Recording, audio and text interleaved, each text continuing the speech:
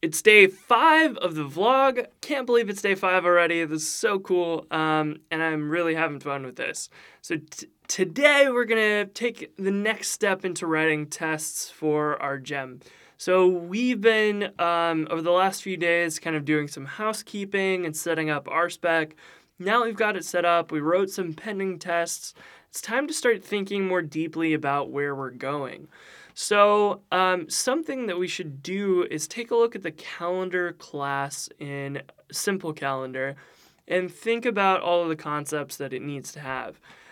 So one of those big things that you'll notice in here, if you open this class, is like we have some initialized setup code, but then there's lots and lots of stuff around rendering. So we have render, and I'm just going to delete this code. This should render the calendar. Render header should it should render the header. Obviously, I don't need comments because this is actually pretty obvious. So the table, so the header and then the table underneath that. And so then you've got, and the header is the one with the next and previous links and the title of the calendar. And then the table actually has its own little header inside of it. Each week is a table row. Each day inside of there is a TD, so on. So we can just kind of clear all those out, and those should be obvious what they're doing. And then we get into all of these helper methods that I've written here at the bottom. And we can go through these and kind of think about what's going on. So I had this param name, and I wanted it to be configurable. So the param in the URL is start date. Now, this comes in, or it has a default, and the default start date is going to be the one that determines how the calendar should render. So if you give a month calendar a start date of May 3rd, then it's obvious that you should render May as the month calendar. So we want to use the start date or some type of parameter to figure out which display of the calendar we should use. So we actually need to make sure that we have a test for that. It has a param. Let's see. How do we want to think about this? So it needs a param, and that it has a param that determines the start date of the calendar. So it also needs to generate a default date if no start date is present. So this is one of those things that, regarding the date range, actually, it has some work that it needs to do. So if you have a calendar and you have no start date, then today being July or June 28th should not render July, it should render June, and it should just have this, we're at the end of the June month. And maybe if you're doing a 2-week calendar, maybe you want the beginning of the week to display and then next week in July to display. So all of these calendars need to work differently, but they're all going to have some things in common, which is a start date and a range of dates. And the parameter name in the URL maybe doesn't need to be customizable. I actually don't know how many people are customizing the start date param name, and it might be nobody, and maybe we don't need to allow that to be configured. I probably don't think it needs to be configurable, but I did it before, and I'm not quite sure if people need that. So if you are watching this and you have an opinion on that, leave a note in the comments or in a GitHub issue, and we can make sure that we cover that, because I think it's something important to think about. I definitely wrote it before with some intentions. this is another concept that I added as the gem grew, was the idea of events. So most people were rendering this calendar and they didn't have the understanding that if they have an array of events and you're displaying a calendar, for each day of the calendar, you could just grab out the items from the array and print them in there. So it was more useful for me to say, give me all of your events, just tell me which column to sort them on, and then I will pull them out and give them to you each day. It's really no magic. All I'm doing is grabbing the ones for the specific day based upon the start time or whatever field you're using to determine which day it goes in. So I normally call it start time, and that was it. So this does no magic, but it saves you from having to write that code inside the view or in a helper or something like that. So it saves you some time. So yeah, we should also write a test for it and accepts an array of events. It sorts the events, and it yields the events for each day. So we'll have to come back through all these tests and probably clear up the language a lot. But this is definitely a concept that we want to handle in the gem.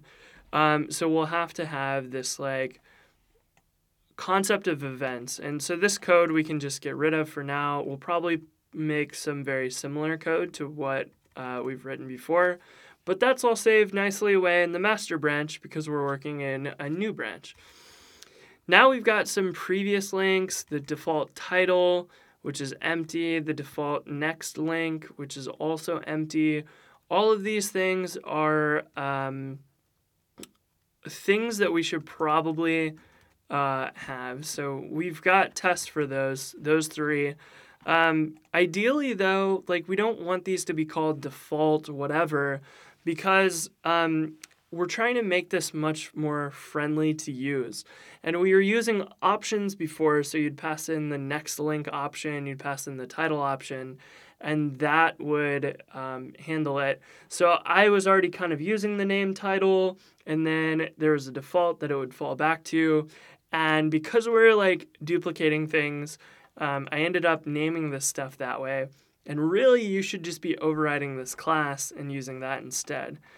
So we also have a default header for the table, which is a bunch of nested loops, or blocks actually, nested blocks, which is kind of ugly looking. So maybe that's another thing too, is that if you've noticed here that I've done all of the rendering inside of Ruby, it might make us a lot more sense to render a partial and to actually have a partial for these things. So maybe that is what we can do in this refactoring, is use ERB to render partial and save us from writing all of this view helper code inside of there. So we'll see. We have a lot of work to do that. But maybe we can do that, and maybe we can come up with a really great way of handling those. Maybe month calendars actually have their own view, and maybe we can just make these views that you could generate. I'm not sure. We need to think about that. So here's the start date that we were talking about before. It either gets the option passed in, or it looks for param, or it sets the default to the current time. The date range takes the calculation of the number of days, and then it goes to the start date, and then figures out how many number of days we want the calendar to display, and then adds that to the original date to figure out what the end date is. So that could definitely be cleaner as well. And the last piece that we have here is the default TD classes, which are these are all the classes that automatically get applied to the days. So if you're trying to style a calendar, which almost everybody wants to do, I've tried added a lot of helpful classes into the class attribute on the HTML tag. So then you'll get like today, past, future, start date, previous month, next month. All of these apply if they match the rule afterwards. So if the date matches the current calendar date, then it will display these things accordingly. So your CSS can just say, cool, let's make all the previous and next months like grayed out. And then we'll ignore those or whatever. So that's really nifty. And there's all these little helpers. And I think we're going to make sure that we keep all of those as well, because I think they're really, really useful. And get option, last but not least, is a way for me to grab it's like basically this little helper to determine like, should the options get passed in? Should they be called? Should we execute those? Whatever. So when the options being configured for the event or for the calendar were passed in, it could do some magic, and it's complicated and something we don't need. So we've kind of stripped out a lot of what we've got. We have some header readers, and we've delegated some methods to the view context, and that's how we can call link to and other view related things inside of this Ruby class.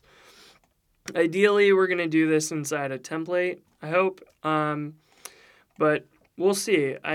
Calendars aren't really as complicated as people think, so I'm not sure. I'm not sure if we're going to want to do that, but they can definitely be, they're very specific what people want. So maybe we end up not sticking with Ruby and not doing templates, because that can be a little tough, but we'll see.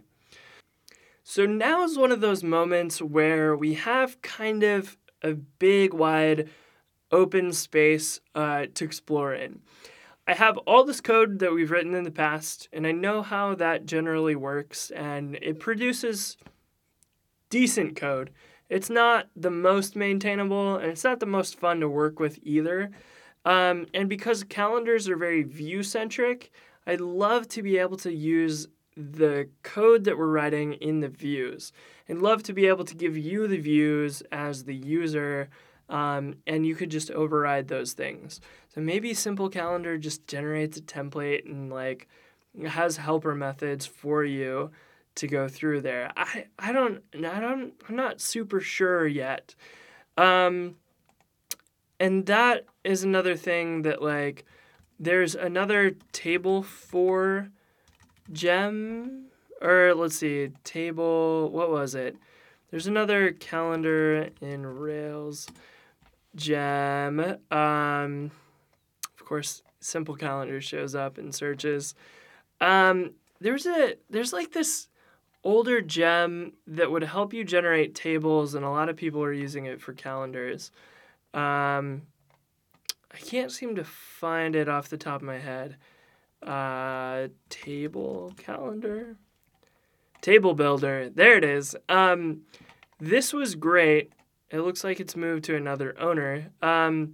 It was actually great. I used it all the time, and you would basically make a table for some objects, and then it would help you like pull out the body and rows for all of those things. And actually, that's what Simple Calendar is doing behind the scenes, but I'm hiding all of this stuff inside of a Ruby class instead of inside of your template. And I'm not sure if this is the direction I want to go, because one of the pieces that I liked, so here's the calendar for at tasks. So you could put the header rows or header columns in there, the days, the tasks. It would help you do all of that, and I believe that it, I believe it could do quite a bit, but I wasn't really happy with this because this was like really complicating my views, and I don't know, I'd like to maybe explore this approach again and see if I can improve on their table generator in the views, but I'm actually very hesitant that it's the direction I want to go. So this is where test-driven development can kind of break down, and if I were to go and do this with normal test-driven development, we'd have to scrap all of that, probably spend a lot of time writing tests and like dealing with views that I don't know if I want to do or not. So we're going to go spike this out. And spiking is just this concept of like, just go write code. Don't worry about testing or any of that stuff. Go see if that's an idea you want to continue with. And then come back and reevaluate once you've like figured out if it's good or not. So that's what we're going to do tomorrow. I'm going to generate a new Rails application. We'll write a bunch of new code inside of that and see if it's anything that seems appealing or not.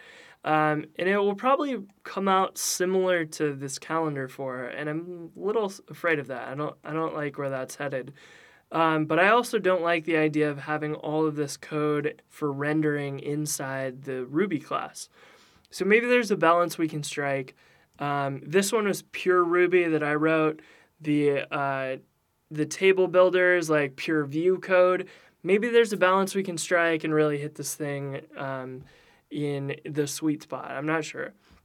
So I don't want to use testing too much to slow me down. No, I'm not putting much time into this every day, so it's tests should help you be confident that your code is going to work, but it's still up to you to make design decisions. So don't let test-driven development like guide everything you do. You're still a human being. You have to trust your gut on things.